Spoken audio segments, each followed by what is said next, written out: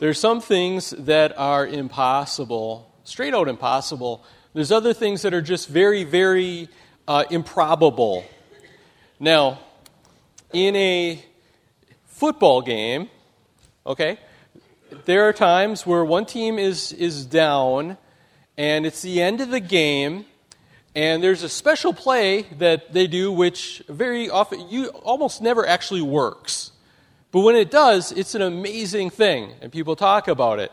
So this is, you probably know what I'm talking about here, where the other team, they're down, they find themselves at the wrong end of the field, they're not in scoring distance, and so this play, which has a special name, which you all know, the quarterback scrambles for a little bit so that the receivers have time to get down to the other end of the field as fast as they can, and then the quarterback just throws it as hard as he can and just hopes that the receivers get into the end zone, the ball lands on one of his receivers, and when it goes well, touchdown, and it's amazing, but it is something that doesn't work very often. And this play, as you know, is called this is a Hail Mary. And I wonder sometimes, when we say the phrase Hail Mary, what is the first thing that people think of? They might think, Hail Mary, yeah, we know what that is. That's the football play. That's when you throw the bomb and you're desperate and you hope that it somehow works. Well, let me think, why is it called a Hail Mary?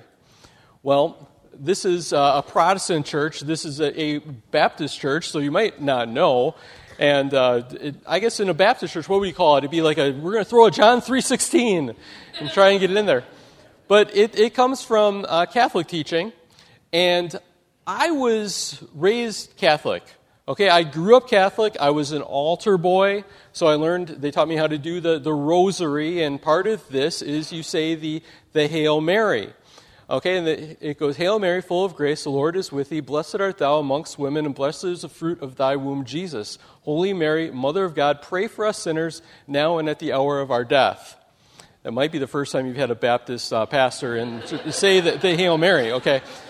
I don't know. So anybody else here grow up Catholic? You remember? Okay, a few of you. And I mean, you say this enough, you have this grilled into your head because you say the rosary. And maybe some of you have only seen pictures of this. It looks like a necklace, but it's not a necklace. But it has these beads on it. And when the small beads, you say one of these Hail Marys, and you say 10 of those, and then you say an Our Father, and then you say 10 more Hail Marys, and it just kind of keeps going. And so this Hail Mary prayer, it's this prayer that Catholics know, and that's why it's called a Hail Mary in football, because it's a desperation thing that you throw the football and that you just pray for a miracle to occur and somebody to catch this. So the passage today is actually where part of the Hail Mary prayer actually comes from. We're going to see that. It's in verse 28 when Gabriel approaches Mary and greets her. The other part of it is going to be, we're going to see that next time in verse 42 when Elizabeth greets Mary, and that's where he says to her, Blessed are you amongst women, and blessed is the fruit of your womb.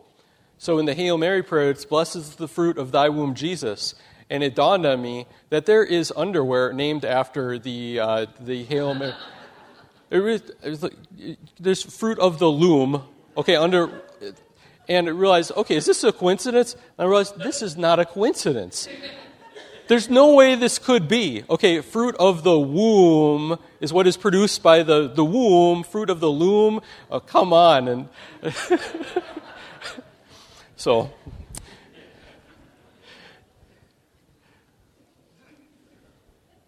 in this passage, we are going to see where the Hail Mary prayer comes from, but we are also going to see in here three things that are not just improbabilities, but three things that are actually impossibilities. Three impossible things that are going to be told are going to come to pass. And I'm going to read the passage for you. I hope you have your scripture open and you can read along. And I'm not even counting the fact that an angel of the Lord, an angel comes and speaks to Mary. I'm not counting that one. So we're going to look at three impossible things from this passage. Okay, Luke chapter 1, starting with verse 26. In the 6th month, the angel Gabriel was sent from God to a city in Galilee named Nazareth, to a virgin betrothed to a man whose name was Joseph of the house of David. And the virgin's name was Mary. And he came to her and said, "Greetings, O favored one, the Lord is with you." But she was greatly troubled at the saying and tried to discern what sort of greeting this might be. And the angel said to her, "Do not be afraid, Mary, for you have found favor with God. And behold, you will conceive in your womb and bear a son, and you shall call his name Jesus. And he will be great, and will be called the Son of the Most High. And the Lord God will give to him the throne of his father David, and he will reign over the house of Jacob forever, and of his kingdom there will be no end." And Mary said to the angel, "How will this be, since I am a virgin?" And the angel answered her, "The Holy Spirit will come upon you, and the power of the Most High will overshadow you. Therefore the child to be born will be called Holy, the Son of God. And behold, your relative Elizabeth, in her old age, has also conceived a son. And this is the 6th month with her who was called barren, for nothing will be impossible with God." And Mary said, "Behold, I am the servant of the Lord. Let it be to me according to your word." And the angel departed from her. Said we're going to see 3 impossibilities. And the first impossibility that we're going to see is that Mary would have a child that would be the incarnate Son of the Most High God. Now let's walk through this passage again and take a look at this. Verse 26, it starts off saying in the 6th month. Now why is this in the 6th month? Because we see later on, this connects it to Elizabeth, who we talked about last week. That Elizabeth and Zechariah, relatives of Mary, that he was a priest, and they were past childbearing age, and God had sent Gabriel, the angel, to them as well, and told them that Elizabeth was going to have a son. This would be John, who is John the Baptist, and he would be the forerunner of Christ and preparing the way for him. And so 6 months, this means Elizabeth she's 6 months along at this point. She who should not have been able to have children. So the angel Gabriel, who we saw last time, he says he's a high-ranking angel. Not all angels seem to be equal. He's one that he stands in the very presence of God. And he was sent to give these messages. And it says he was sent by God to a city of Galilee named Nazareth. Now even if you didn't know, you can tell here Nazareth is not a huge place. I mean, there are certain cities, like we have today, where you can just say, "I went to Chicago." And you don't have to say, "Oh, I went to Chicago in northern Illinois," because people know what you're talking about. But we've all probably had the experience where you tell someone, "Hey, where do you live?" And you say, "Well, Middleville." And if they're from another state, you can't just assume they know where Middleville is as happening a place as Middleville is, and as much as they should know. So you have to say, well, it's near Grand Rapids, or depending how much you think they know their geography, well, it's in West Michigan. And so here he's saying this is it's in Nazareth. It's in Galilee. So Galilee also was Nazareth was not a huge big place. It didn't have a good reputation. It wasn't that big. It might not actually be that much different in population from Middleville. But it was also in Galilee. So you had Judea, which is the lower part of Israel, and that's the more sophisticated, going on place. And then you had Galilee way up in the north, kind of the UP of Israel there. And thinking, well, what comes out of Galilee up there? And you have this girl who would, for all their accounts, be completely insignificant. I mean, you don't hear about Mary's best friend Susan growing up, or whatever her name was, because why would you? I mean, just a normal, peasant, girl, and nothing special about her. And the same would be true of Mary if God hadn't decided to choose her and to bless her with this amazingly special role that she would have. So it says that the angel appears to a virgin betrothed to a man whose name was Joseph of the house of David. It's important that he's a descendant of David, and the virgin's name was Mary. So here we see a few more things that the angel comes. Her name is Mary, which is a fairly common name at the time. She was a virgin. We're going to see that has a big role in this story as well.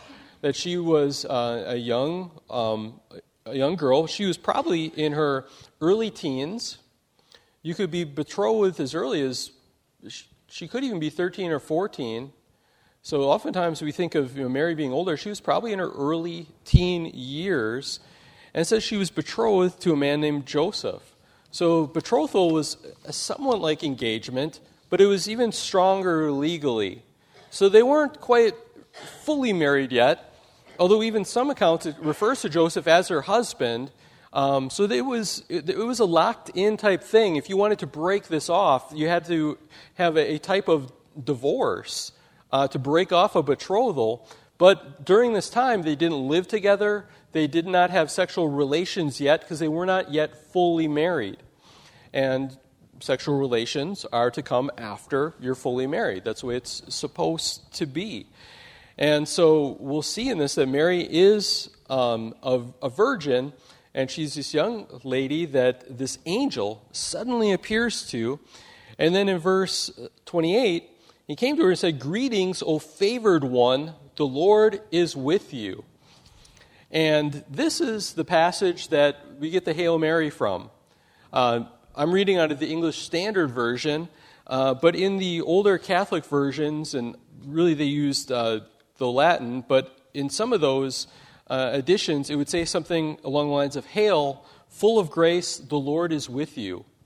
And hail was basically just a greeting. It meant greetings.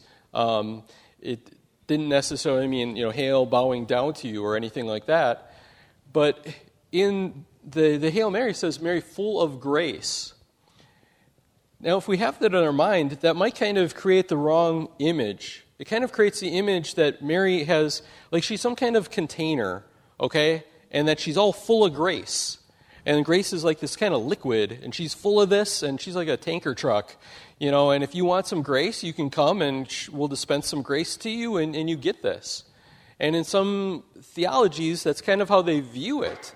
But that's not really what this passage is saying. So like in the ESV, it says, "Greetings, O favored one." And so really what this passage is saying is not that Mary is a repository of grace. She is a recipient of grace. Okay, Mary is the object of God's grace. This is not saying that she's a source of grace for other people.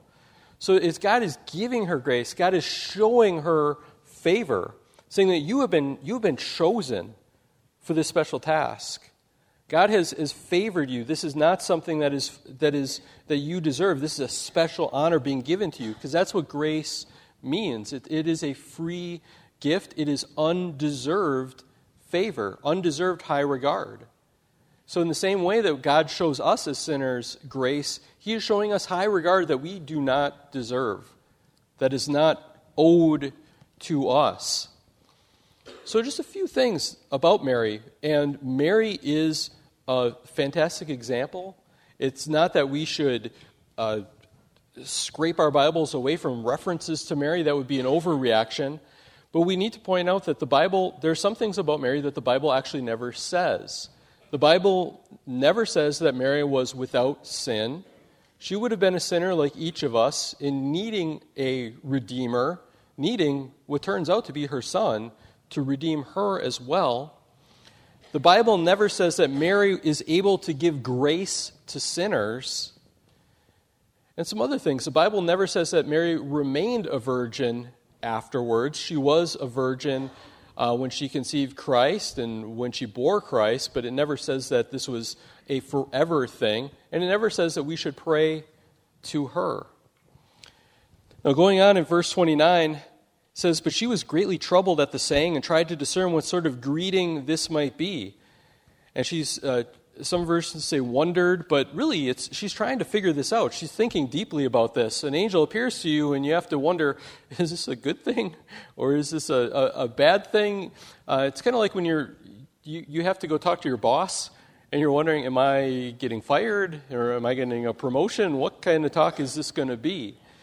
So she's wondering this. She is thinking as this young woman. She's thinking, trying to figure this out.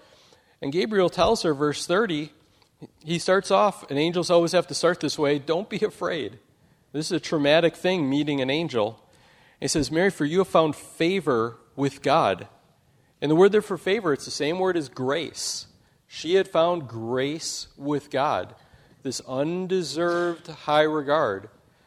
And when the Bible talks about grace, it says that we are saved by grace. It's not something that we deserve. It's something that God gives us that's a free gift.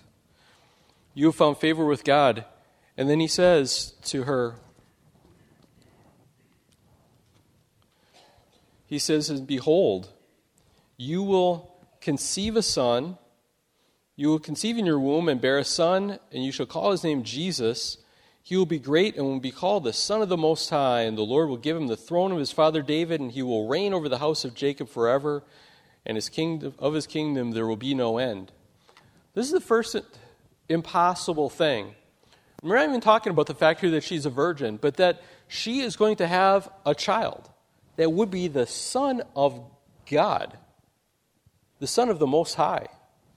This is what we call the incarnation, that God somehow, the second person of Trinity, would come down and become a genuine human being. That is a mind-blowing thing. That is something that people would have considered, well, that's impossible, that can't happen.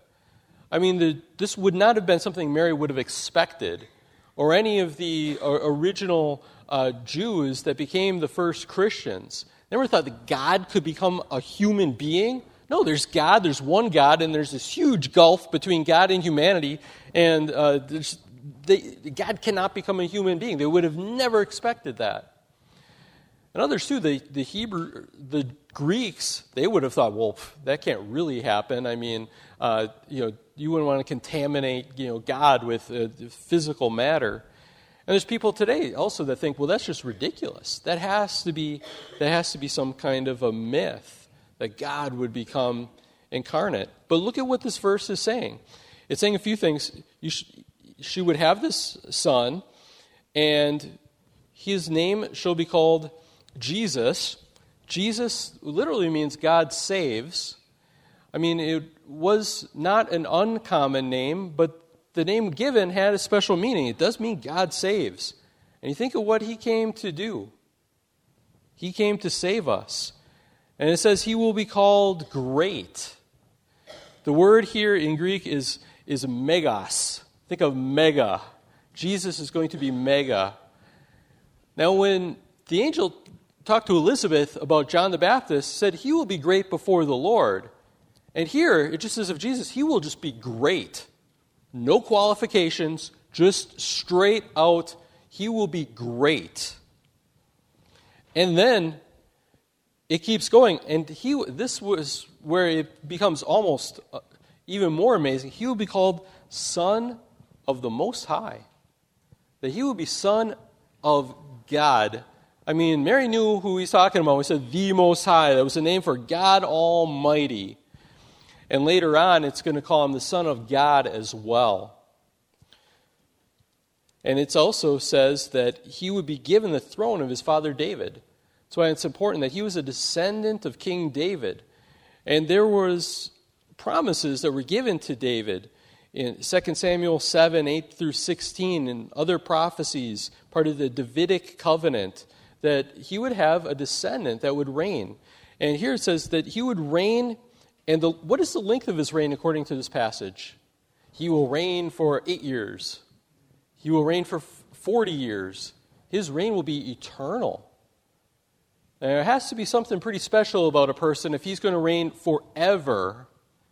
Because normally, Fidel Castro died this past week, and he reigned for decades upon decades, but eventually you die.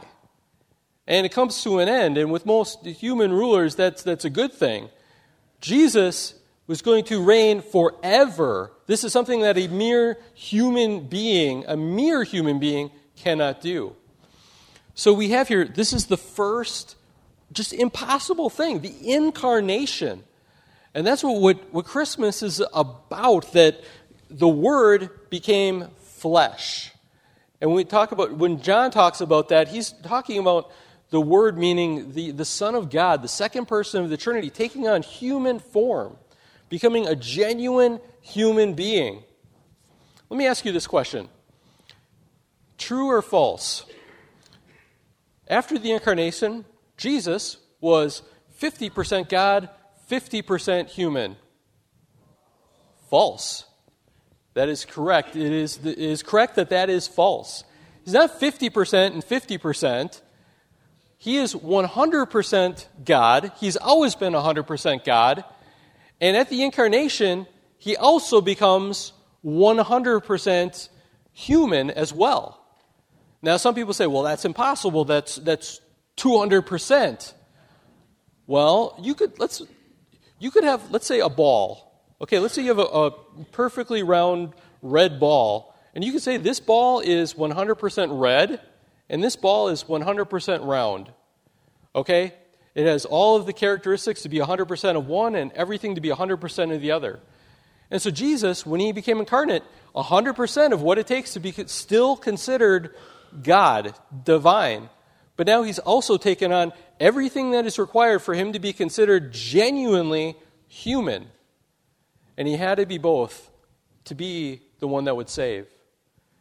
That he had to be fully God for his sacrifice to be worth enough to save us. And he had to be fully human in order to save human beings. It had to be a human that would pay the price for other human beings. This is the first amazing, impossible thing, the incarnation. Theologians call the hypostatic union. The union of two natures in one person in Jesus Christ. But there's more. Second impossible thing is that Mary would conceive this child as a virgin. Verse 34, and Mary said to the angel, "How will this be since I am a virgin?" Now, maybe there was some other things that were said here. Sometimes the Gospels, they give us a summary of what's said, because otherwise Mary might have just thought, well, yeah, okay, I'll have a child, and I'm sure that what you mean is that Joseph and I were getting married, and we're going to have a child, and great. So maybe there was something else that the angel said, or somewhere she realized that Gabriel is saying, no, you're going to have a child now. Maybe the moment she said this, she knew that this had happened. We don't know exactly when it took place. But Mary understood that he was saying, you're going to have a child as a virgin. And she said, well, how is this going to be? We're not fully married. We don't live together. We haven't had relations yet. In verse 35, and the angel said to her, the Holy Spirit will come upon you, and the power of the Most High will overshadow you. Therefore, the child to be born will be called Holy, the Son of God. Now, one thing. If you were here last week, when the angel appeared to Zechariah, he told him that you're going to have a child in your old age. Well, Elizabeth is going to have a child. That would be another kind of miracle if I guess Zechariah had a child. But his wife Elizabeth, he said, no, we're past that time. This isn't going to happen. And he should have known that, well, God can do this. It's happened many times in the Bible. It's still pretty rare, but God can pull this off. And Zechariah was judged for this, and he was struck mute and would remain mute until John was born and then named. And we're going to see that in an upcoming message. But here, Mary is asking this. There's a distinction here, because she doesn't get treated the same way. And I think the distinction is, you can ask questions, but is it something that comes from a believing heart, or is it something that comes from a heart that's just deciding to doubt? And there might be things in the Christian life that we don't fully understand, and you know what? That can be okay.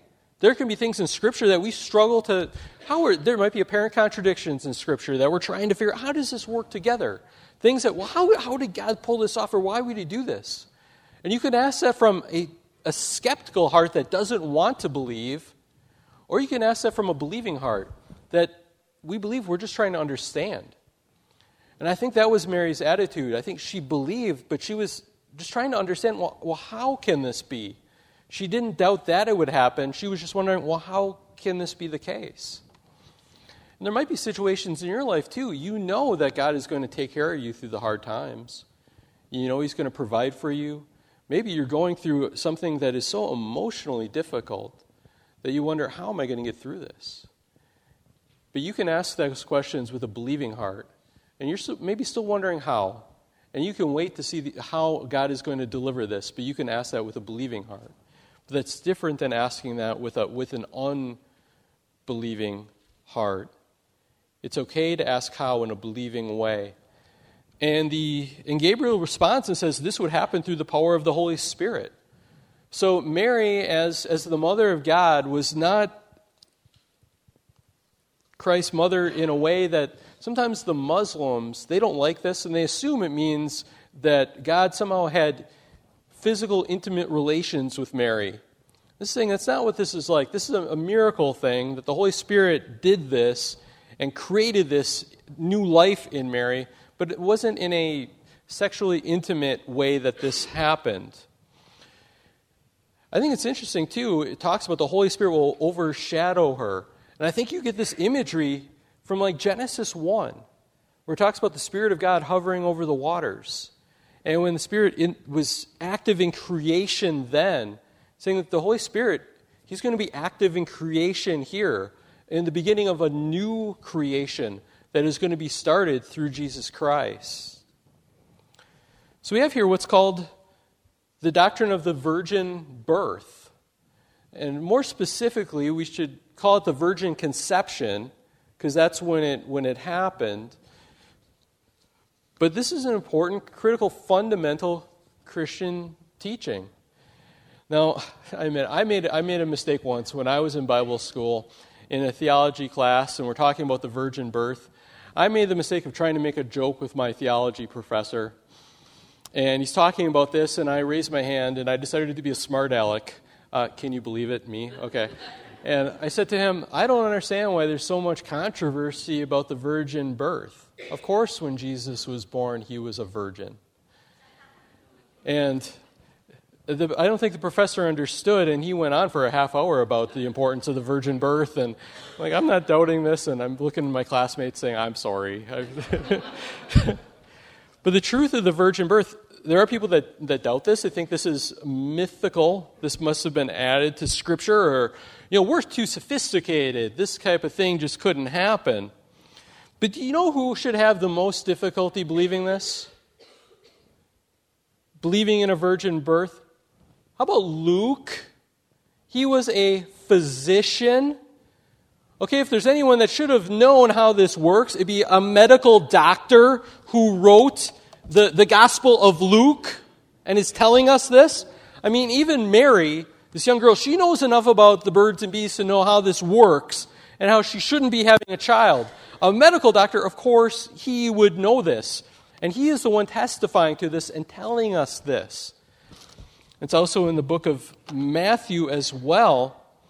I was talking with a young person who came to me and said he was having a real tough time believing in the virgin birth. That we talked about all kinds of things over the years about apologetics, about reasons to believe that God is the creator and that He must have designed life, and nothing else makes sense as far as creation of the world, and that God had to be the intelligent designer behind life and all this. And he said, but I'm having trouble with the virgin birth. He said, that just doesn't make sense, because you need the genetic material from a man and from a woman for this to work. I said, well, I get that, but let me ask you a question. I said, do you believe that God is the creator? that he made the heavens and the earth, that he made everything? And this young person said, oh, yeah. I mean, there's too many reasons. And he started launching into all these things that we had talked about in the past. There couldn't be a uncaused, earth and all these things where, evolution just doesn't work, and there had to be an intelligent design. And, I'm thoroughly committed that God is the creator of everything. And I said, well, you admit that. God created the whole world out of nothing and designed all this, and you're having trouble believing that God could create Jesus with just one parent? He said, oh, yeah. If I can believe in the big deal thing, the virgin birth is not that tough. It is a miracle. Okay, this is not a normal thing that could happen. It is an impossibility. Okay, I know today maybe through different fertilization techniques they could have a woman become pregnant without normal sexual relations, but without the contribution of a man somewhere, that's not what can happen.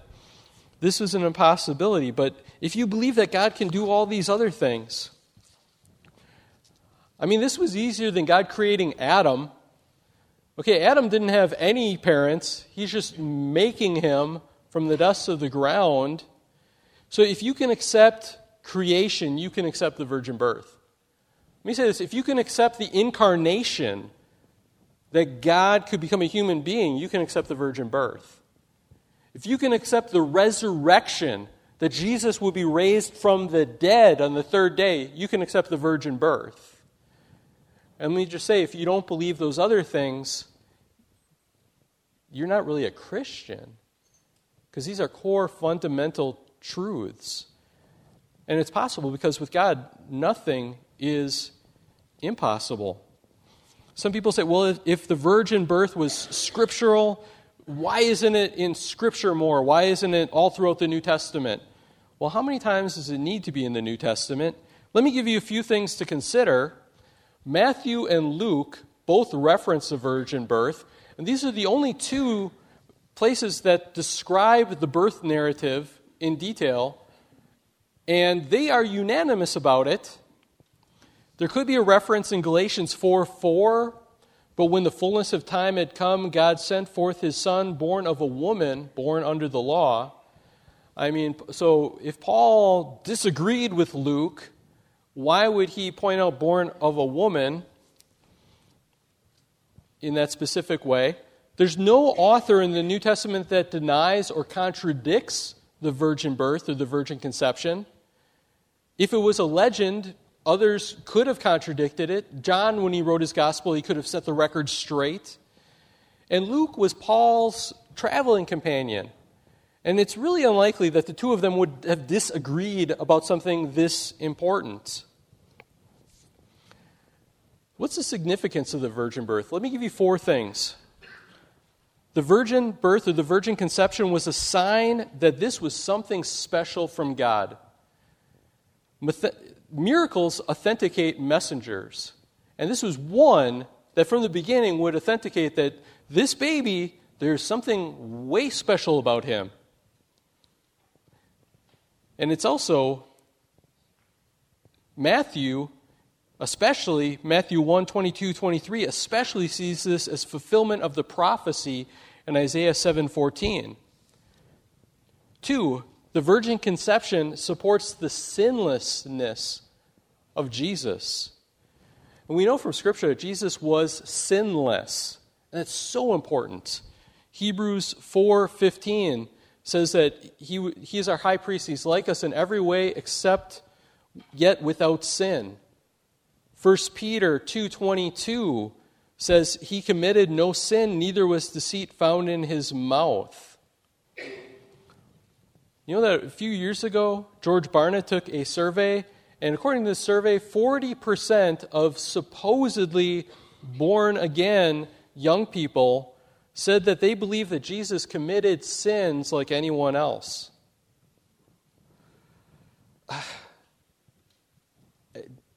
I have to doubt that someone is genuinely saved yet if they believe that their Savior is a sinner. You can't have a sinful Savior. If you are in the ocean and you are drowning and you are going down, you cannot be rescued by someone else that is drowning. You need someone that is not drowning to rescue you. And that's why none of us can be a savior for each other, because we are all drowning in sins. We are all sinners. We need someone that is not drowning. We need a sinless Savior. And the virgin birth, it ties into that. The virgin conception is probably kind of like a firewall, keeping Jesus from being contaminated by sin nature. It kept him from being corrupted by the sin of Adam. So Adam's sinful nature was neither inherited by Jesus, nor was Adam's sin imputed to Jesus. 3, the virgin conception shows that Christ was the beginning of a new humanity. This is the beginning of a new creation, a new humanity. Jesus came into this world. He wasn't in Adam. In Adam is death. In Adam is condemnation. And ever since Adam, it says he bore a son in his own image. And down the line, we come into this world in Adam, in his sin. But Jesus is the beginning of this new humanity, humanity 2.0. He's a new head of the new human race. And by giving him this special birth, points that out. And number 4, I think also the virgin conception, I think easily points to the two natures of Christ. Now, God could have done it different ways, but if Jesus had two human parents, it would be way too easy to think of him as just being a mere human being without being fully God. However, the fact that he didn't have a human father, that God was his father, it makes it fairly easy for us to understand that one of the things that's special about him is he's fully human and he's also fully God. One commentator said, fallen humanity could not produce its own Savior. It had to come from somewhere outside by way of divine initiative and intervention. He would be called holy. He is sinless, set apart, and the Son of God. See, too, he's superior over John the Baptist. Elizabeth conceived John in her old age. Okay, that's a miracle. Mary conceives Jesus as a virgin. John would be filled with the Spirit. Jesus would be conceived by the Spirit. John would be great before the Lord. Jesus would be just great without qualification. Verse 36, God says that through Gabriel, Mary is told, and behold, your relative in her old age has conceived a son. Mary hadn't asked for a sign, but she was given one that, hey, here's a sign that this is for real. You have this relative. She is 6 months along. God's doing some special things here.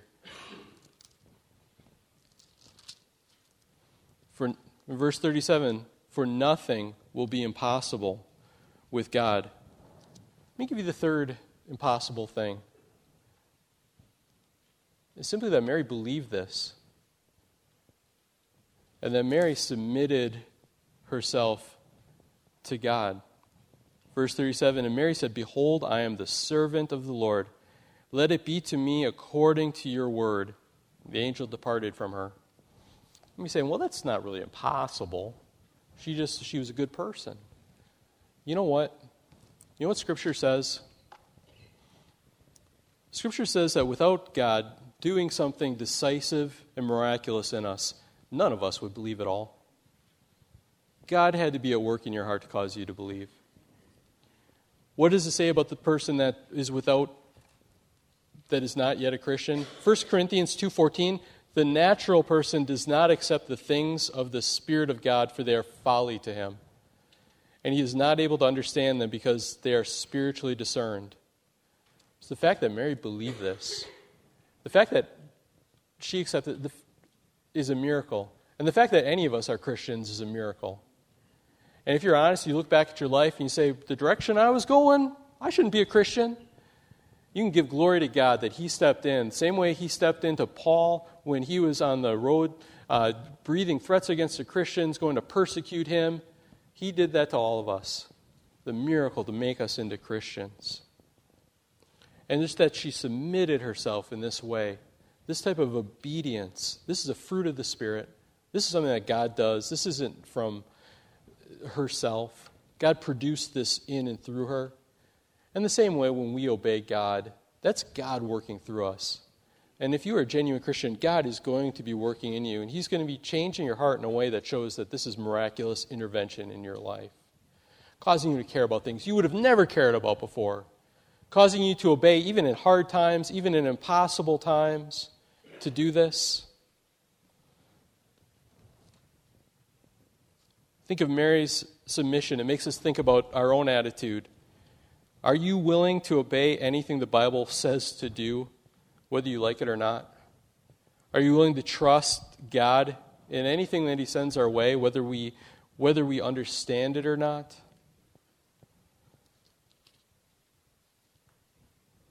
You realize that most things are only impossible if you take God out of the picture. These are impossibilities, but with God, they are possible.